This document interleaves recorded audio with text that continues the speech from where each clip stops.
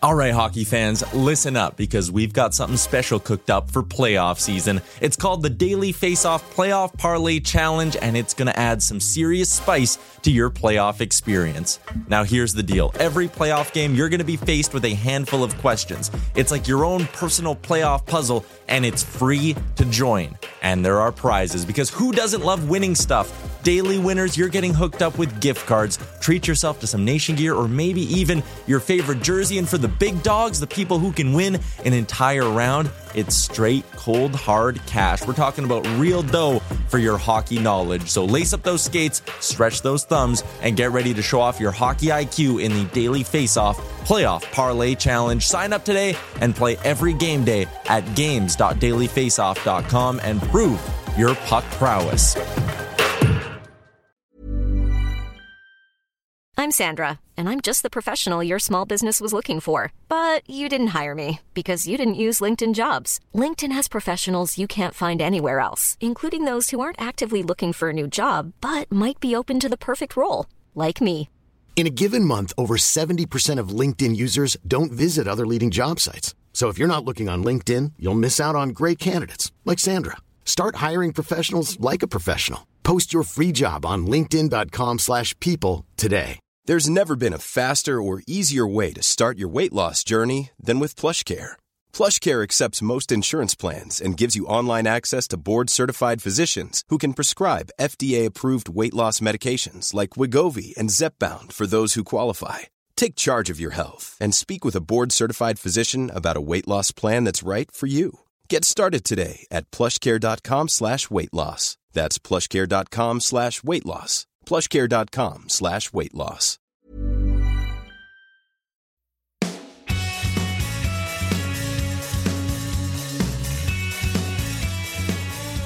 Welcome to the DFO Rundown Podcast with Frank Saravalli and Jason Greger on dailyfaceoff.com. Delivered by DoorDash.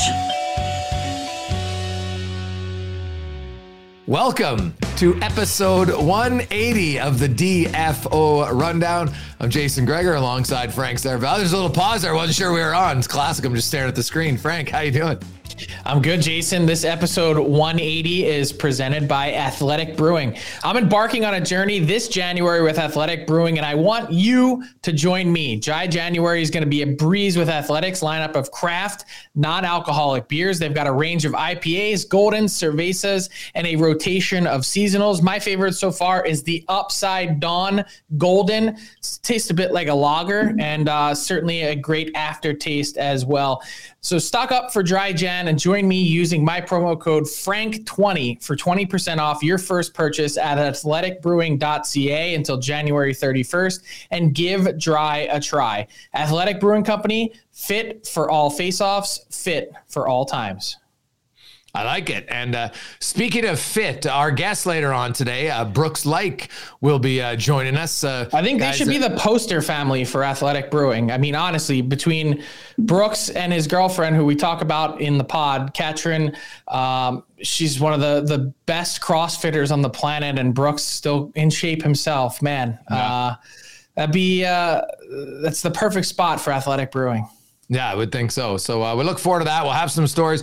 Brooks actually played the third most games as a teammate of Alex Ovechkin. Only Backstrom and Carlson played with Ovi more. So he should have some good tales about Ovechkin. And that's a little bit of the storyline this week, Frank, as he chases down Gordie Howe, which is, that in itself. And then, he ties him with one goal, passes him with two.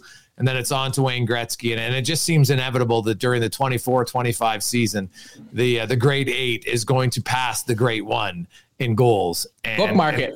And push 2 to 900. years from right now, 2 calendar years from right now is when Alex Ovechkin is going to be breaking that record. Just think about the media. Obviously, there will be excitement in the market place in Washington, and the Caps and their owner, Ted Leonsis, had made it clear that they wanted to sign Alex Ovechkin to a long-term deal. Obviously, he's meant so much to the franchise, but they knew this chase was coming. I wonder if it's going to be kind of like the home run chases that we've seen in years past as Barry Bonds was closing in on Hank Aaron and others. Is that one of those things where media are just going to be traveling to Ovi's games for a while once he gets close to see if he does it? Oh, I would think so. Same as Wayne Gretzky. I remember when Gordie Howe was a different time then, though. Yeah, very different time, right? Like now there's private jets. It's a lot easier. But knowing Gretzky, and he's such a historian of the game, and Wayne's been on record as saying he wants Ovi to beat the record. And I firmly believe, like, I don't think that's just him saying it. I firmly believe it.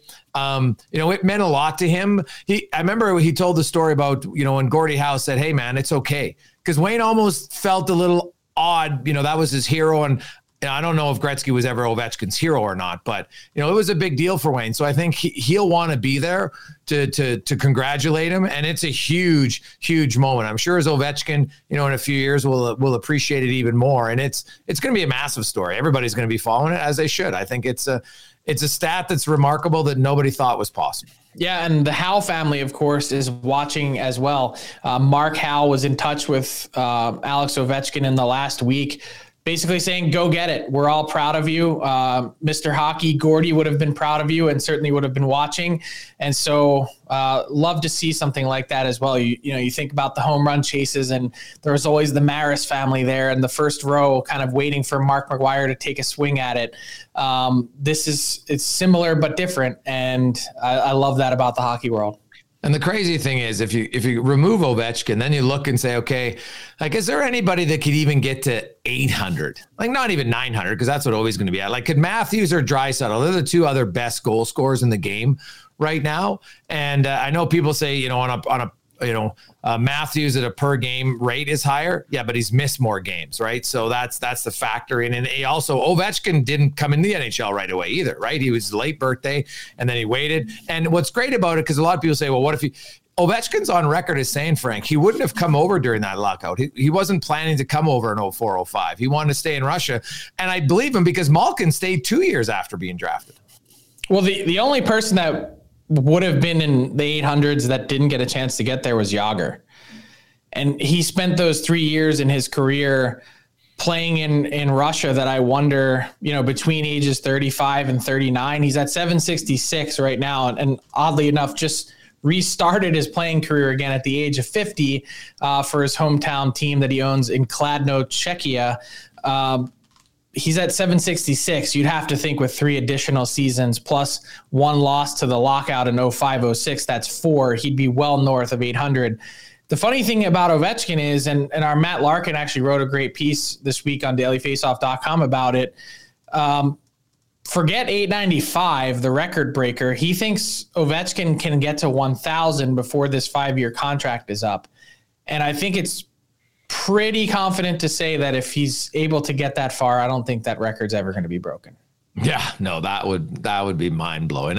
The great part about it is that offense is coming back in the NHL, and for far too long there wasn't the emphasis on it. I think there's more skill coming involved. I think there's fewer defensive defensemen. Also, I think that plays a factor in the type of defenseman you want. You want puck movers. You want guys who can carry the puck. You want guys who can move the puck.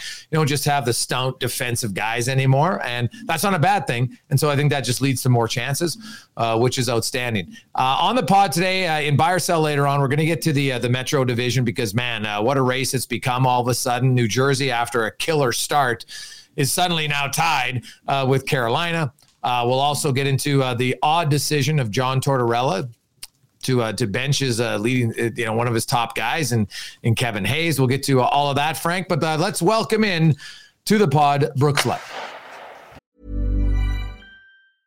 This is Paige, the co-host of Giggly Squad, and I want to tell you about a company that I've been loving, Olive & June. Olive & June gives you everything that you need for a salon-quality manicure in one box. And if you break it down, it really comes out to $2 a manicure, which is absolutely insane. It's also so easy to get salon-worthy nails at home with Olive & June. The difference between how your nails used to look when you did them yourself and now with the Mani system is a complete game changer. The best thing about Olive & June, too, is it's a quick dry. Dries in about 1 minute, lasts for 5 days, and full coverage in up to 1 to 2 coats. Visit oliveandjune.com/perfectmani20 for 20% off your first system. That's oliveandjune.com/perfectmani20 for 20% off your first system.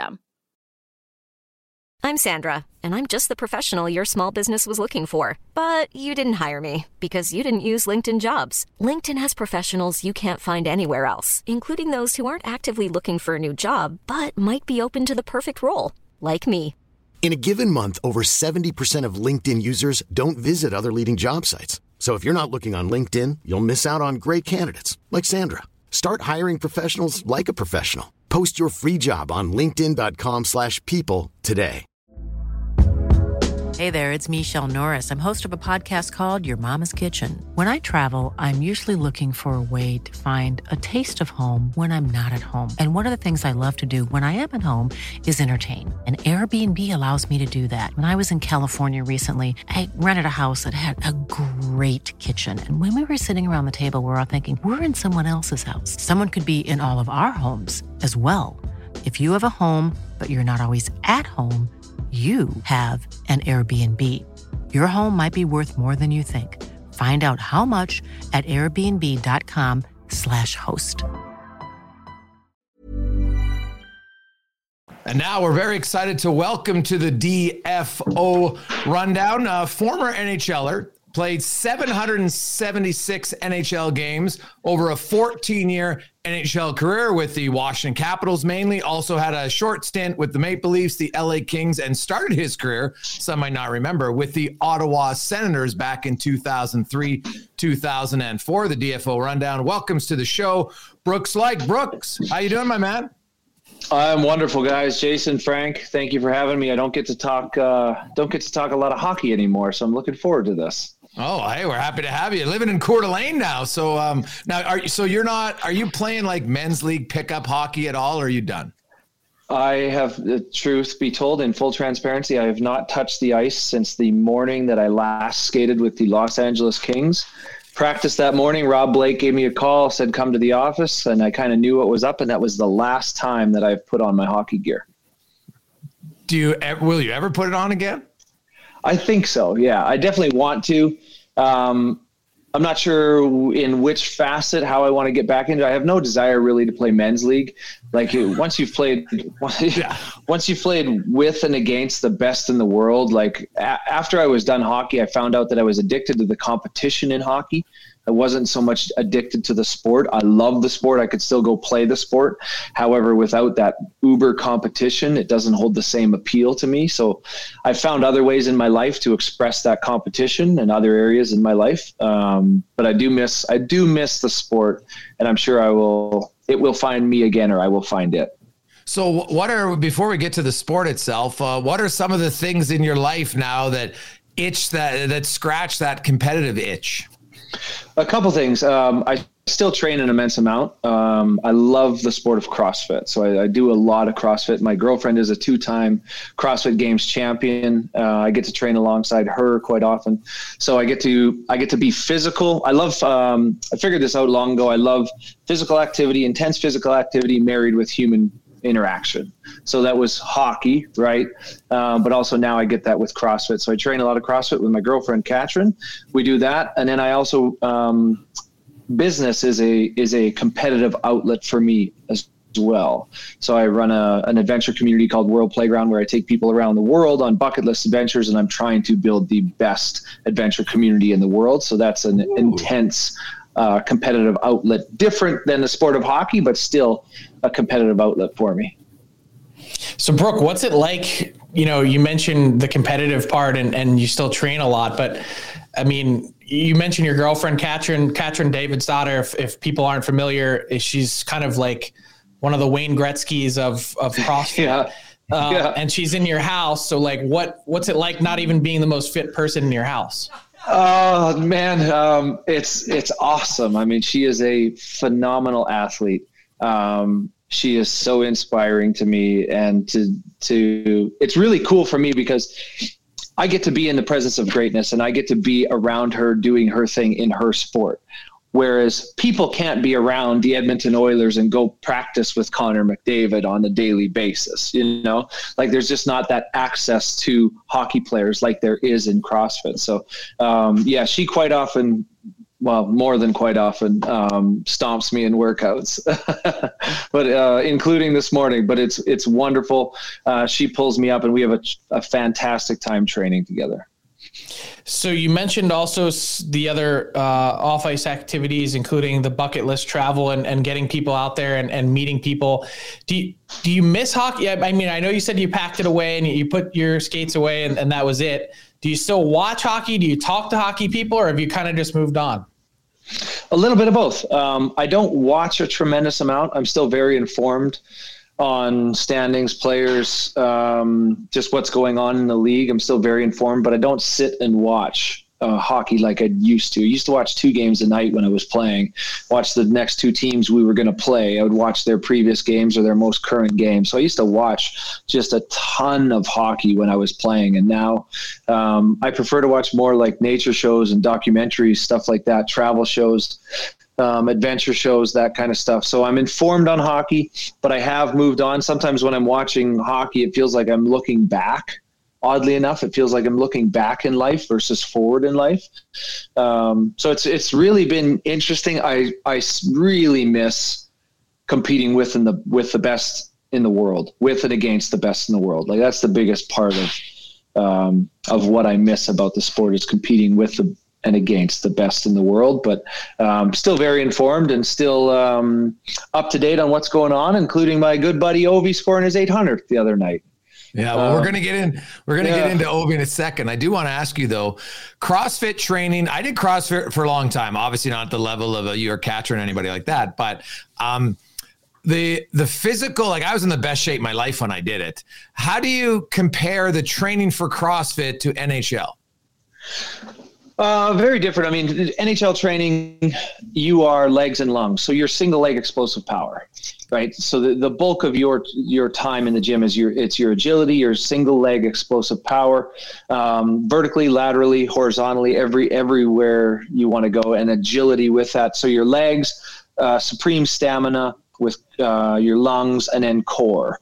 And then you try and build a little bit of an upper body, some shoulders a little bit to give and receive contact. But that's your bread and butter is your legs and lungs. So when I was finally done hockey, I'm like, oh my God, finally I can do something other than just single leg plyometric bounding.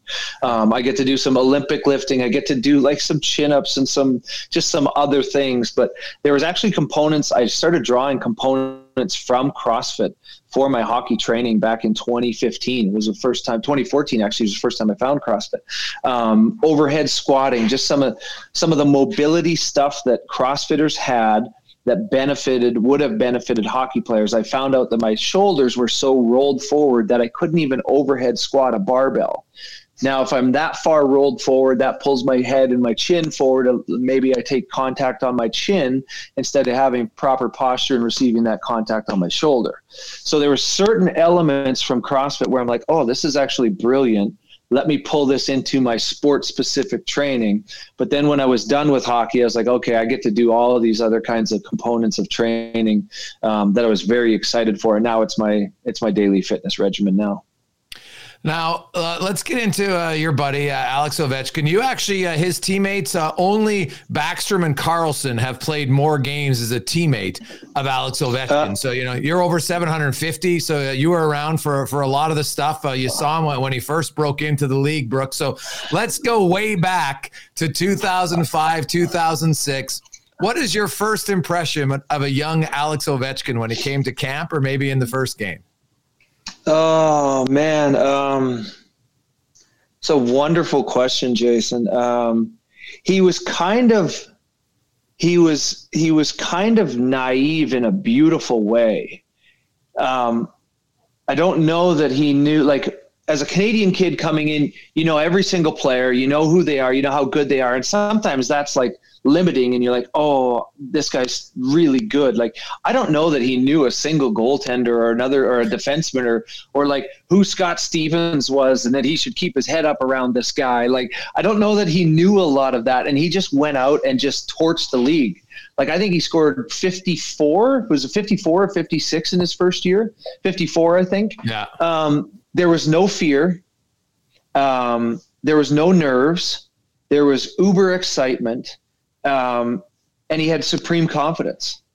which I think is very difficult for young players coming into the league to have that supreme confidence right away. And he had success early. I think he scored 2 goals in his first game and was off to the races. So he had success early, and then he was like, oh, I can do this. I can play here. And then he was just, from there, he never looked back. I mean, he took the NHL, him and Sid that year, they took the NHL by storm coming out of the lockout.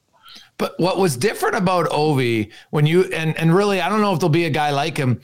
There's not many, 800 goal scorers, but not many 500 goal scorers who are as physical as he was early in his career, Brooks. Like, this guy was shooting 500 shots a game, and he was finishing the season with 250, 300 hits. Like, you guys must have been like, this guy should have been born, like in Canada and in Western Canada and Saskatchewan or something. Yeah, I don't know that there's ever been or ever will be just that supreme combination.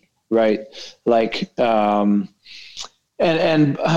probably even had more hits than he's ever been given credit for. Boyd Gordon said somebody needs to leave the building on a stretcher in the Verizon Center for somebody to get a hit. So like Ovi hit everything that moved. His first 3 years, he shot every puck he had a chance for. He hit everything that moved, and he was the most electrifying player that in the sport, and still is to this day. But he's 240 pounds. His wrists are huge. His calves are huge. His back, his legs, he's huge. He shakes your hand. It's like a bear paw. It's just like, boom. It's just like mass and weight. And he uses an 87 flex of a stick and a hook that he uses a hook that I can't believe is legal and somehow, but he has precision accuracy with this. It's impossible to read where the shot comes off of his stick. And trust me, I've stood in the front of the net forever when that guy's shooting pucks, and I have no idea where it's going. But he loved to hit, and he loved to shoot the puck.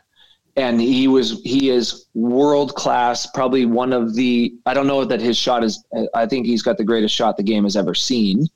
And certainly I would put him in the top 3 all time in body checks. Just nobody ever knocks that guy over. He just knocks people over. Put a guy on the bench, was it Bunting that he put in the bench last night? Yeah. Yeah. He's a machine. So Brooks, you were mentioning just run into him on the ice, and you were mentioning some of the physical attributes. I was going to say, take us in the weight room with Ovi. Take us in the training room. What are his off seasons like? What's he into, and what makes him so good? Was he that into fitness, or was it just a big, strong guy that was effortless in everything he did? A big, I think natural, big and strong. If you look at his mom and dad, both very big people, very strong people, comes from an athletic background. His mom was Olympian, comes from an athletic background, does a bunch of single leg plyos as the rest of us. It's really, his legs are incredibly strong. His legs are just like tree trunks. And on the ice, when you run into you feel like he's rooted into the ground. You feel like he's a tree, like he's rooted into the ground, where the rest of us are like sitting on top of the ice and can be knocked over. He's just so solid on his skates. The interesting thing is that his upper body is really, I remember watching him do 185 pounds on the bench press and struggling and flailing to try and get it up. They're like, what's only 185 pounds? That's not that heavy. Oh, you weigh 240. But he is just, his back is just like a silverback gorilla. His back, his hands, his wrists, his forearms. He's just a very big human in general. I mean, a big NHL D-man was 220 pounds, and he had 20 pounds on that guy. He's just a very, very big man. Crazy. Now, we've seen him hit 800 goals, and the chase has obviously been something that we've been talking about for a long time in terms of chasing down number 99 and being number 1 all time in goals. I was curious when you guys playing on the Caps might have had any sort of sense that even something like this was possible or doable. Great question, Frank. I don't know that I knew that it was doable when I was playing with him. Even when he hit 500, I don't think I knew probably until last year or the season before that it was doable, because even at 500 goals, you still need 8 more seasons of 50 goals a year to reach 900. Like it's incredible. It's incredible. So you need to go 10 seasons of 50 goals. And then once you're at 500, which is a monumental milestone in the league, you're a Hall of Famer, you hit 500 goals. You need to go another 8 seasons of 50 goals after that. And just the way he's blown through the last couple of seasons, because there was a time where it was like, there was 3 or 4 seasons in a row there where it was like, could you get to 50 anymore? You know, there was like, he got to 50 the one year. He was the only player that did it. And 51 was like winning the scoring race. And then you see, then I think things changed with the influx of younger defensemen. Younger defensemen weren't as physical. They stick checked. They made more errors. However, they were great at moving a puck and added more offense, but they weren't just lockdown, stay-at-home defensemen. And so I think scoring started to open up again more. And then he started adding more to those totals. Now you're at the 55s, the 56s, and consistently adding. And then the other thing that people don't talk about Ovi, but that is remarkable, is he's missed very few games out of the 1,300 that he's played. Like his longevity, his health, his consistency. Like when the Washington Capitals, you get to watch Alex Ovechkin. Like he has missed very few games for how physical he is and how long he has played. It's exceptional, you know, so that's allowed those stats also to accrue. So Brooks, as you got to know Ovi, like everybody sees the on ice and, you know, the personality. I think the hot stick goal celebration was a classic that everybody remembers. But I've talked to a few of his teammates and most of them said like it was hard not to love the guy because like he's so energetic all the time. Is that what you got? Like was he a good teammate all the time? Like was he that as jubilant in the room as he projected on the ice? Very much. Yes. He was always excited at the rink. He was always laughing. He handled the way he handles himself is actually quite remarkable when I look back at it. Now, Jason, Frank, imagine if I told you guys, you just signed a $124 million contract. You are the captain of the team. You're expected to score 50 goals minimum heading into every single season. And you should win a Stanley Cup because the guy just down the road in Pittsburgh, he's won one. Like that's a tremendous amount of pressure for any human being to face every single year. Yet, and so if that's me, if all of that weight is on me, dude, I'm the most super serious guy and like I'm locked down. I'm super serious. I even without all that pressure, I had a nickname amongst some teammates, Brow Down Brooksy, because I was so serious all the time. Whereas Al was the complete opposite. He could laugh, he could like joke, he could goof around, he was able to handle that immense pressure in almost like I told you, he was very naive in some ways. It's a blissful and beautiful, it's like a blissful ignorance of like what's going on around him. He's not even, I don't know if he understands the magnitude of it.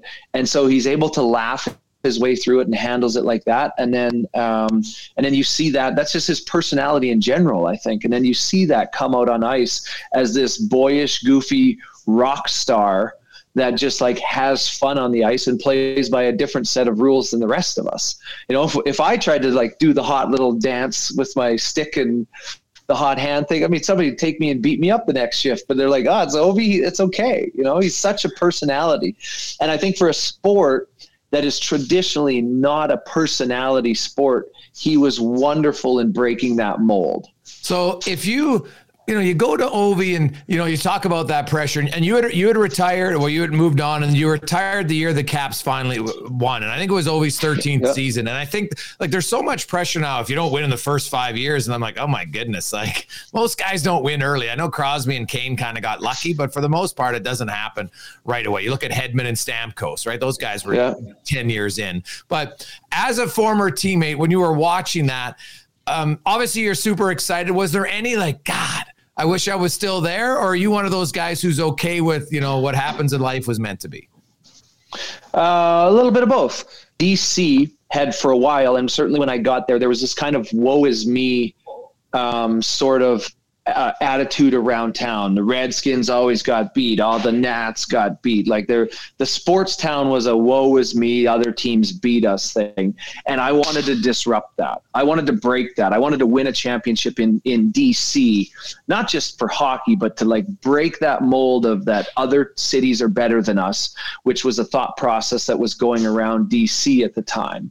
And certainly it perpetuated as we lost some playoff rounds, and we lost to Pittsburgh, we lost to the Rangers. Certainly that attitude perpetuated in town a little bit.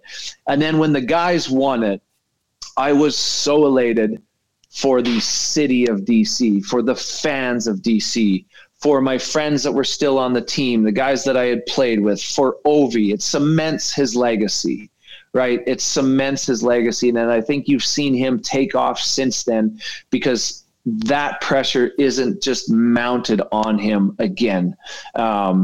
It was mounting for years, for a decade plus, until they win one. And then I think he's found a new level of freedom and relaxation that has actually allowed him to improve his performance. But I was so happy for the city of DC, so happy for the guys and the staff and people that I had been through a lot of hockey games with.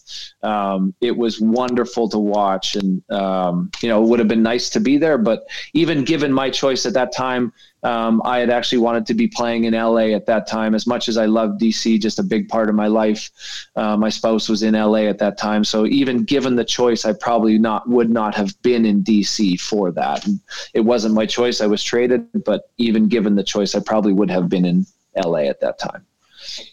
And you mentioned right off the hop, we were talking about the end of your career, Brooks, and you said Rob Blake had called you and you had a pretty good sense of what was coming. Did you know it was the end? Were you ready for it? I don't think I was ready for it, but I kind of knew it was the end. Prior to the season, I had wanted to, it was kind of LA or nothing for me, just because at that time I was married and my wife lived in LA, and that's where I wanted to be. And so I did not want to do long distance anymore. That's why I said it, like LA was where I would have chose to be. And so Rob was like, well, we're trying to go younger. We're seeing what we got here. But come to camp. I went to camp without a contract. I stayed around for like a month or two after the season and still practiced without a contract. And then I ended up signing a contract with the Kings. And then it was very much a gentleman's handshake deal. Like Rob was like, our plans, but if we can fit you in, we would love to. And I said, Rob, great. I'm here. I'm going to show up to work every day until you tell me not to. And then ended up playing a few months for the Kings. And then when I got the call from Rob, I knew what was up. And Rob was a class act, still is a class act, told me straight to my face. And humans can take good news or bad news as long as it's honest and direct. And Rob was very classy, very direct with me. In one way, gave me the worst news potentially of my life up until that moment, but did it in an honest, straightforward manner. And I shook his hand at the end of the conversation after 10 minutes, thanked him for the opportunity and the way he handled it, and still fondly reflect back on the class that he showed me man to man in that exchange. Brooks, a lot of guys struggle with what to do next. They don't know where to turn. Hockey's been their everything. You clearly were someone that had outside interest the whole time while you were playing that maybe sort of helped assimilate you into, quote unquote, civilian life a little bit easier than the rest of some NHL players. But how did you know what to do first? What did you want to do first? And how has maybe your path since you stopped playing been different than maybe you might have imagined it? Great question, Frank. I actually got some great advice prior to retiring from Steve Young, quarterback, Steve Young. He told me in 2016, I noticed the landscape in the leagues shifting under my feet. I noticed my minutes going to younger guys. I noticed my opportunities being restricted and dwindling. I'm like, oh, the end is coming quicker than even I want or even than I expect. I thought I was going to play till I was 45, 50 years old because I was going to be in shape and I was going to show these young guys how to do it. And I loved the game. But the landscape in the league was shifting, and Steve Young gave me some great advice. Steve told me, because I went to shadow him in his career. HGGC, he does a lot of, he's a very successful businessman. I went to shadow Steve, and he said, one thing that just stuck with me. Don't go looking to replace hockey. If you do, you will search the rest of your life and you'll never find it. Appreciate hockey for what it is. Appreciate playing in front of 20,000 fans. Appreciate expressing yourself through the sport. Be grateful for it. And then go find something else that you love to do. And so that always stuck with me. So I think a lot of guys, when they leave hockey, are trying to replace it. And it's impossible to replace. This is the thing we do as kids that we love. We grow up doing it. You play in front of 20,000 people every night. But that what Steve told me that day really echoed with me and stuck with me, of not trying to replace it, but going to find something else that I loved. So then I tried a fitness app. I tried a podcast. I tried multiple other entrepreneurial endeavors, and I liked them, but I didn't love them until I found World Playground, which is what I am now, an adventure guide. I take people all around the world on just bucket list adventures. And I'm like, I found the thing I love. So I believe that I've found now my second career, which is an adventure guide and taking people just to the craziest places in the world to do the funnest things. So give us some examples. Where have you been lately? What are some of these crazy adventures? We got home from Tanzania 5 days ago. So we were in Africa for my favorite adventure in planet Earth, the ultimate safari experience in Tanzania.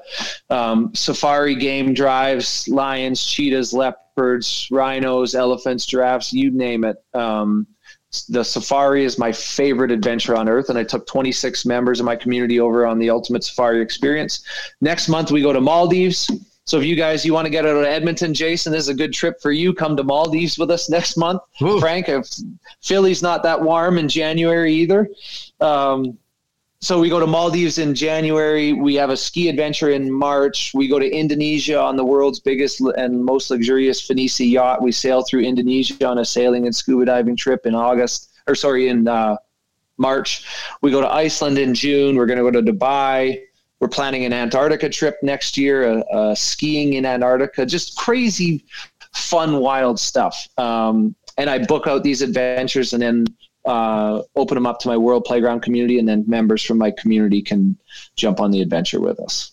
Well, that sounds like a long way away from Wawota, Saskatchewan, Brooks. Wawota? Yeah, Wawota. Yeah, it's a ways away from Wawota. Not a lot of my community is dying to go to Wawota.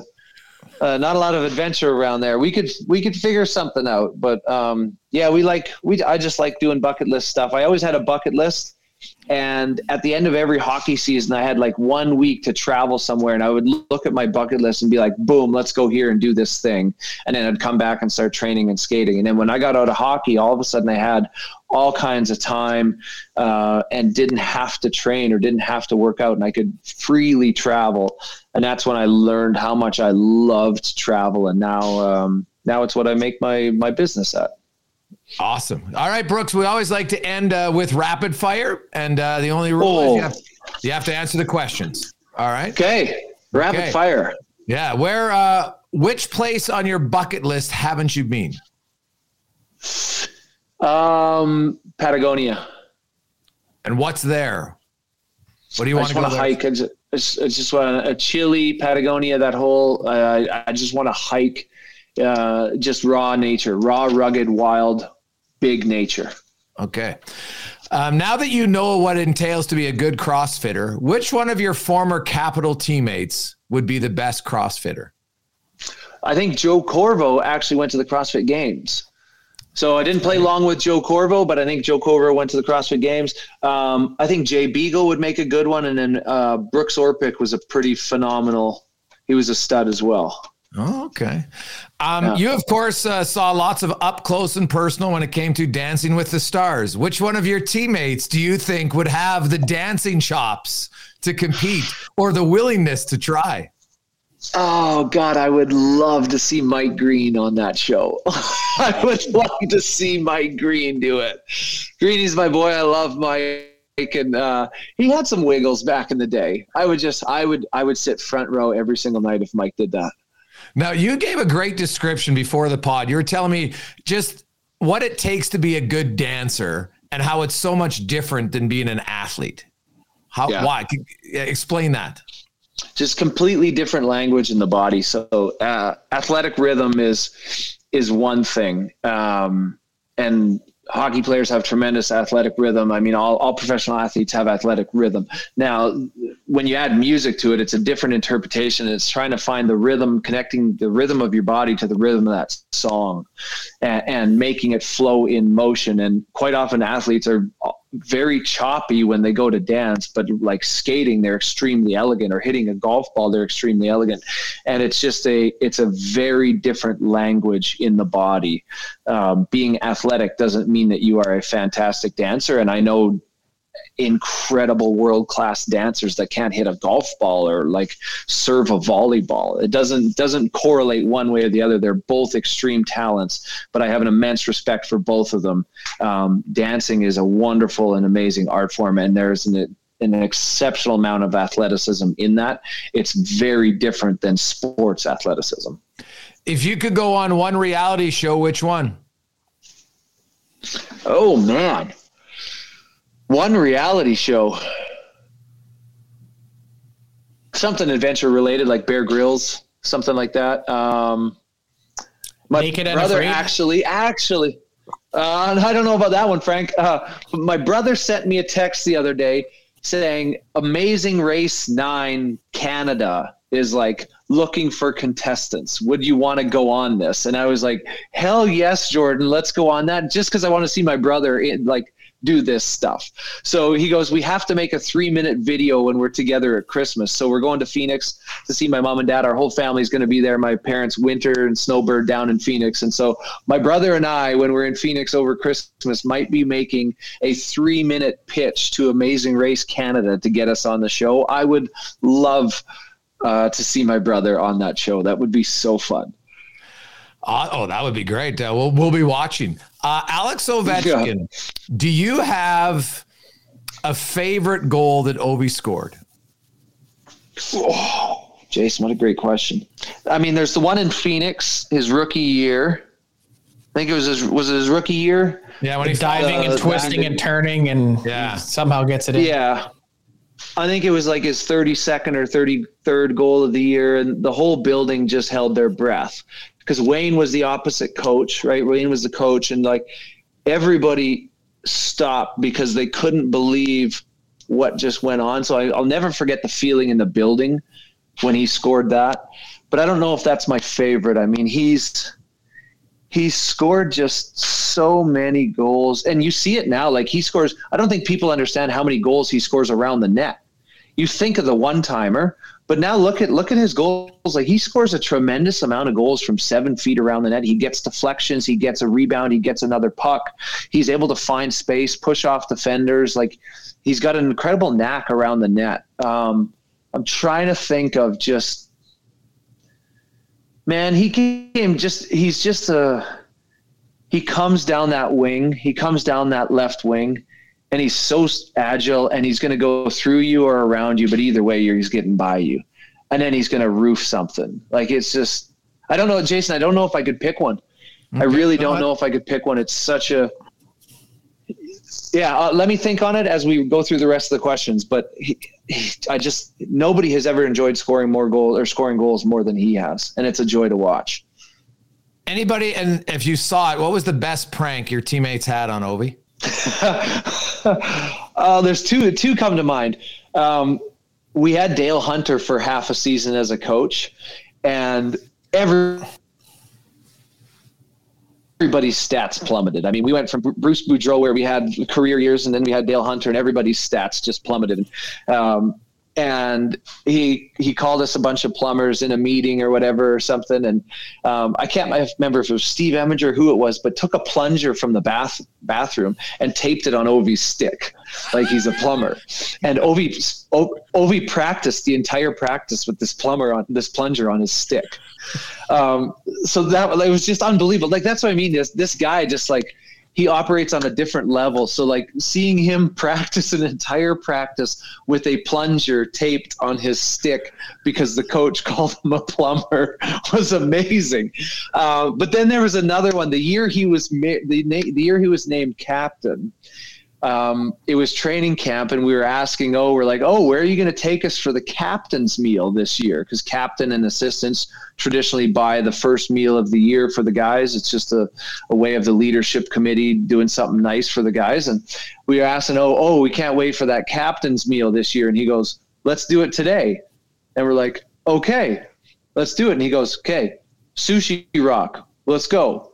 We're like, okay. So he took all of training camp. We didn't tell him that we wait until the season to do this. He takes 63 players at training camp out for sushi, and nobody told him. But so that was one of our favorite, because we're just like, this guy doesn't know he's going to have to do this again, but he's taking 60 some guys out for sushi at training camp. And then, in 2 weeks from now, when we get the team settled, he's going to have to take us out for another nice supper. But I could go on forever on that one, Jason. There's a lot of fun stuff with that guy. Oh, hey, keep telling us what's another one of your favorite stories that maybe some fans in Washington haven't heard about Ovechkin? Oh, the Mike Bossy one. Have you guys heard the Mike Bossy one? Nope. No. Oh man. So we are in, I don't know, maybe our second year or something. It's early on in our career. And we're in the aisle, and we're playing the Islanders that night, and it's morning skate. And this guy comes down, say hello. He's like, asks our trainer, he's like, can I talk to Alex Ovechkin? And our trainer says, oh yeah, sure, please, I'll get him. And Ovi goes and says hi, shakes this guy's hand, pleasurable, nice, like smile on his face and kind of whatever. And then anyway, little exchange for a couple minutes, and then guy walks away, and they shake hands, and he walks away, and Ovi comes over to do his stick, and I'm doing my stick, and I'm like, oh, do you know who that was? And he goes, I don't know, some Mike Bossy guy. And he had no idea who Mike Bossy was. I was like, only the guy that holds the record for most 50-goal seasons in a row. Like, he just had no idea who Mike Bossy was, and he had just met Mike Bossy. Mike Bossy wanted to meet him, and he shook his hand, but Ovi just had no clue. And it was just wonderful. It's just a blissful ignorance. It's beautiful. And then when you told him it was Bossy, was he like, oh, that's it? No idea. No, just taped his stick, went on with his day. Well, I had a one-on-one interview with Ovechkin in 2009. He'd had a few 50-goal seasons then. And I just asked him near the end, I'm like, so Ovi, is there any other players in the league you like to watch? Who do you like to watch? He goes, I only watch myself. I know. And he was isn't it just like, what a way to go through life. It's beautiful and refreshing in a sport where you can't get a hockey player, and I was one of them. You can't get a hockey player to mention anything like slightly controversial or comical or anything outside of the standard blue collar answer. And here comes this guy that was just like big smile, gap tooth, hair all over the place, just he was a breath of fresh air, and I was resistant to a lot of it. So a lot of it frustrated me for years until I just realized, like, hey, this is how this guy does it. And his way is obviously working for him. And actually, I ended up lightening up a lot at the end of my career. He used to pick on me. Backstrom used to pick on me. Mike Green, they used to get on me all the time because I was super intense, and they were very relaxed and casual. And so it was a wonderful exchange both ways. I think we were just very good for each other in a lot of ways that way. But how they handled the load, just laughing their way through it, was something I very much admire. And I wish I would have learned that earlier on in my career. And lastly, to go full circle, Brooks, what is your favorite CrossFit workout? And do you like Fran? I've actually never done a timed Fran. However, after hockey games, I used to do Fran all the time. Really? So we would play in New Jersey. Like every rink has a few things, right? You've got a barbell, a few standard things that every rink must have. And after games, we had like 5 minutes to like do something quick before we had to be showering, getting on the bus to get on the plane to fly home. So after a game, I would just load up a 95-pound barbell and do 21-15-9 thrusters, pull-ups, and then just go hit the shower. I never timed it. Still have never done a Fran as a timed workout. Favorite CrossFit workout? Something with running and handstand walking. Probably running, echo bike, handstand walking, and then We were doing bar muscle ups, ring muscle ups today. That kind of stuff is fun. Just anything that's not just single leg explosive bounding. I've done so much of that in my life. It's fun to do something else. Oh man, I hate thrusters. So, and you just do it for fun. Oh, you're one of those guys. Oh, the worst. Well, Jason, I don't know if I did them for fun. I did them because they were functional, but I don't know if I did them for fun. They're functional, but terrible. I wasn't a professional athlete, so I didn't need to do them, but I had to do it for a workout, and I hated it every time. God, it was the worst. The worst.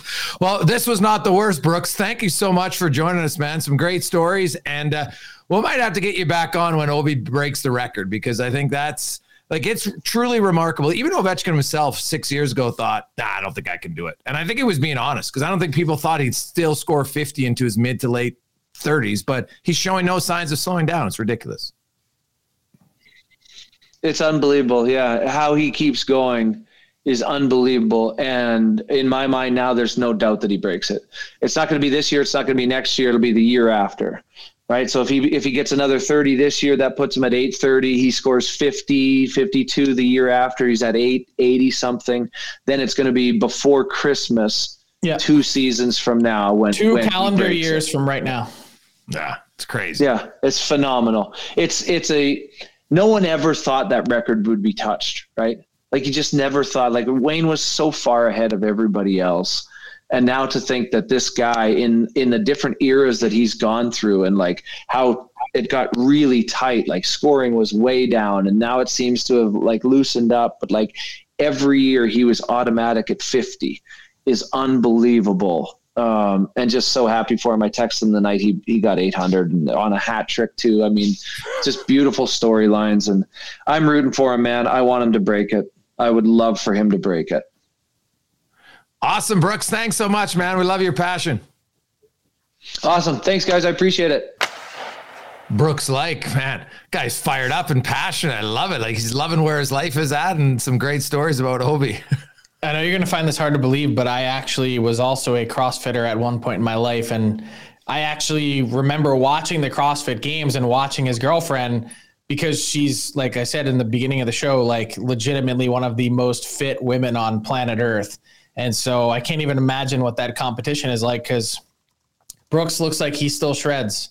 Oh yeah, no, he's in really good shape, dude. And it's CrossFit's a different, I love doing it, but I just, I needed to do more back then. I needed to do more shoulder mobility stuff, because there's certain stuff I just was terrible at. But thrusters, thrusters are literally of all the workouts, I hate them. Even to this day, anytime I have to do a thruster, I just don't like it. It's interesting that he hit on it, because hockey players have some of the worst mobility. Shoulder mobility, ankle mobility. It's pretty amazing, actually. Yeah. So no, that was exciting. Let's bring in Ty for a Rip Roaring edition of Buy or Sell. Ty, how you doing? I am doing great, guys, and I'm here as Buy or Sell, as always, delivered by our friends at DoorDash, where you can use the promo code GameDay25, get yourself 25% off and no delivery fees on your first order. Shout out to DoorDash. Let's start with the Metro Division is getting very interesting right now. It's tightening up, and I'm going to go ahead and say the New Jersey Devils will not win this division, despite the fact they got off to that great start. Are you buying or selling that, Frank? I will buy. I say the Carolina Hurricanes win the division. I've said this year in and year out that they are the most consistent team in the league. They have no blips. They may not win every game, but they don't go on 3, 4, 6 game losing streaks. It doesn't happen. It's been amazing that Pyotr Kochetkov has come in and has been practically invincible. The guy just wins. Clearly, they got ahead of themselves, and in a smart way, by signing Kochetkov to that contract. So he has 4 years after this one at a bargain, $2 million a year. And the Devils, their streak was amazing. But if you look at the last handful of games or so, as they've come back to earth, and including 3 losses in a row, their save percentage is back in the 800s. And that was always one of the big question marks about this Devils team, is would they be able to find a way to continue that excellence in net? And so far, the answer is no. Yeah, I would sell for sure. They're not going to win the division. Carolina, I think I was with Frank. We both picked them to win the division at the start of the year. They won again. They beat Pittsburgh today, and Pittsburgh had come in. Pittsburgh was red hot on up until their win tonight. The Rangers are on the verge of crushing, so they're going to win 7 in a row, and that means you will have then the 4 teams within 4 points of one another. And that's with the Devils winning 21 of their first 26 games, guys.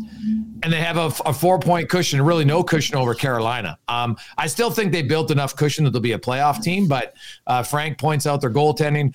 I didn't think it was realistic for New Jersey to go from a team that's barely been a playoff team for a decade to suddenly dominating the whole year long, right? Like eventually they were going to come back to earth, and the other teams have woken up, like the Rangers off to a slow start. They're killing it right now. Pittsburgh and Carolina. So I think ultimately the Devils will probably be a wildcard team.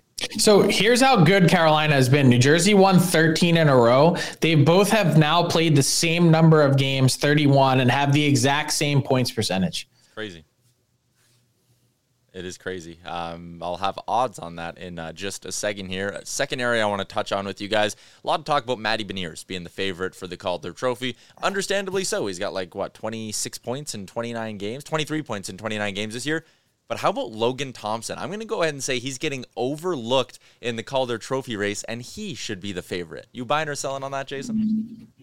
It's a very valid question. And, it's hard to compare, rookies to goaltenders. And the other guy is, no one even talks about him because no one really watches, but Matt Shelley, I might even butchered his name in Arizona, man. Like that guy's 2 points behind. And, he's not on a team. I don't think he has the same supporting cast that Matty Beniers has. And he's really come out of nowhere, right? Beniers at least had some hype based on last year, but I will buy on Logan Thompson. Like he's playing a tougher position as a rookie.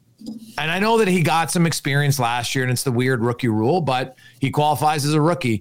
And if he can maintain it, I think he's going to come back to earth a little bit here, but if he maintains it, I think it's a good run because none of the rookie forwards or defensemen are absolutely blowing the doors off points wise. Exactly. Frank? Yeah, I would buy and say Thompson should be in the pole position right now for the Calder. And the reason for that is also just because think of last year while they had all their injuries. That's all everyone was saying heading into the season is, I don't buy or trust Vegas's goaltending. And if he's able to steady that, he's got a .917 that he's been kicking so far this season. If he's able to maintain that for the rest of the year, and the Golden Knights are obviously in the playoffs and likely at that number winning the division, then he should be winning the Calder. Finally, this came over the weekend. John Tortorella healthy scratched their leading scorer, Kevin Hayes, for their game. I'm just going to ask you guys, you buying or selling that move from Torts, Frank? Selling. I don't understand what John Tortorella is doing, what kind of message he's trying to send. I understand Kevin Hayes had the turnover in the previous game, and he's been benched a few times in third periods this season.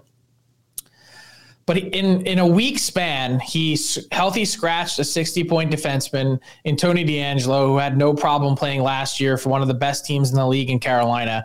Now you take a team that already struggles to score and sit the leading scorer for what? As Keith Yandel said today on a video clip that he had posted to the Spit and Chicklets channel, perhaps it's time for John Tortorella to be a healthy scratch for a game as well. I understand that you want to try to send messages as a coach, and I get you've only got so many nails to hammer on as a coach during the year, but this one just seemed like, now unless Kevin Hayes, there's something else going on that we don't know, that maybe the coaches asked him to do something, he just continually doesn't do it. This one is a very much a head scratcher to me. Whether you like it or not, there are different levels of accountability. You can call out a veteran player like Hayes, I think, in the room, maybe more, and not crush him like you could a rookie per se, but you're really, I know that he's trying to say, hey, anybody can be benched, so all of you react. And it is easier to, if you want to get teams' attention, that works more than benching the fourth line guy all the time. Oh, we're going to take this guy out of the lineup again for the 15th time. That does nothing. But I still, based on his play, it doesn't match the plan. I'd be curious to know what the long-term plan is from this. How do you possibly make the argument to your team and your organization and your fan base that you're trying to win? That's what he keeps saying. Well, this isn't not necessarily about one game. It's about what we're building here as a culture. It's like, what does that even mean? Are you trying to win or are you not? Taking a 60-point defenseman and taking your leading scorer out of your lineup just to flex your own muscles, all that proves is you look like a jackass. Well, and also it's not like they're only losing because they're terrible defensively or anything like that. They can't score. So you take both those guys out of the lineup, well, you can't score. Like it just made no sense. I'm absolutely selling on that move as well. It was mind-boggling. No PointsBet Canada bonus question, but I do have odds for two of the things I asked you guys about. The New Jersey Devils, still their favorites to win the Metropolitan Division at plus 140. Carolina right behind them, plus 155. That is a tempting bet. And over in the Calder Trophy race, they got Matty Beniers as the favorite at 2-1. Logan Thompson at 5.5-1. Pyotr Kochetkov sitting in third at 7-1. So you can check it out if you're in Ontario. They are live in Ontario. Shout out to PointsBet Canada and DoorDash for another edition of Buy or Sell. I've been throwing down the 7-1 and Kutchev. That guy is on fire right now. And hey, you know what? He's got a really good team in front of him, so that's going to help you. He's playing well. The team's playing well. I would... And no offense to Devils fans, have had a great start, and I still think they're a playoff team, but Carolina is just a deeper team, let's be honest. And no offense to Matty Beniers either. I didn't want anyone to think that I was taking anything away from his season because it's been incredibly impressive. And to finish on the type of pace that he's looking at, sort of in that 65 to 70 point range, to step in as a rookie is unbelievable for someone that we may not have considered the quote unquote generational talent or anything like that. So he's going to be a great player in this league for a long time. I just think with the pressure Vegas was facing with Thompson, that for him to step into that spot and deliver at that position, it's hard to do, and it's hard to do with any measure of consistency. And so, it's going to be fascinating to watch that race come together. And hey, watch out for the Rangers. They seem to have figured things out a little bit in New York right now. Winners of they're crushing the Blackhawks. We're recording this on Sunday night, and they're crushing the Blackhawks as we speak. So that'll be 7 in a row for them. Shesterkin's game is back to where we all expected it to be, and yeah, the Rangers are they're going in the right direction, Frank, for sure. So that race between them and Pittsburgh, same thing. Like the top 4 teams, it's gonna be a good race. There's at least a race this year in the East, unlike last season, which is nice. So big thanks to Brooks Laich once again. Love his passion, fired up, guys enjoying life, and if you're looking for some adventures, I'd have to track down Brooks and get on some of those adventures, man. I'd love to. I've always wanted to go on safari. That is my one bucket list. I know my wife and I have talked. Once our son is old enough to get all the right shots and he'll remember it, we're going to go. So might have to talk to Brooks in a few years. Hopefully I'll have some good recommendations on where to go. In Tanzania. I love it. Frank, have yourself. Well, actually, we will talk to you on Friday. And then, of course, we'll be off next Monday, of course, for Christmas. So have a good week, Frank. And the trade deadline comes tomorrow. The freeze, anyway. I don't think there'll be any moves. Yeah, I don't think we need to worry about that. Thanks for listening to the DFO Rundown with Saravalli and Gregor. Keep it locked on dailyfaceoff.com and subscribe wherever you get your podcasts from to never miss an episode. Delivered by DoorDash.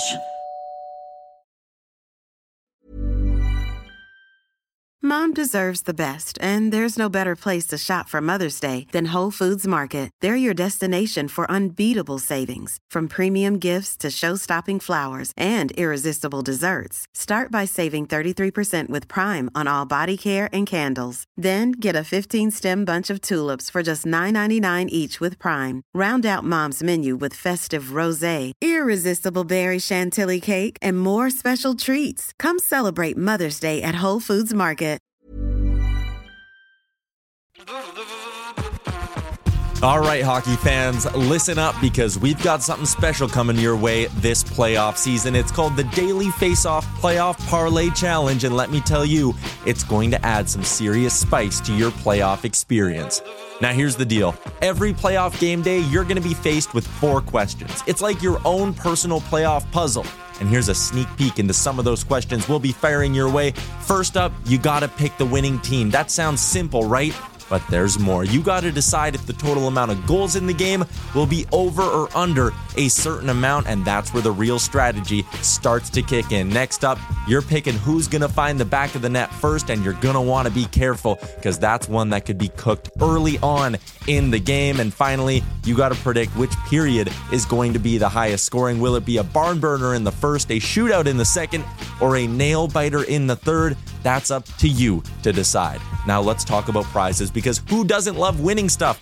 For the daily winners, you're getting hooked up with gift cards to treat yourself to some fresh Nation gear, and you might even win a jersey from your favorite team. And for the big dogs, those who can win an entire round, it's straight, cold, hard cash. We're talking real dough for your hockey knowledge. So lace up those skates, stretch those thumbs, and get ready to show off your hockey IQ in the Daily Faceoff Playoff Parlay Challenge. Play now at games.dailyfaceoff.com and prove your puck prowess.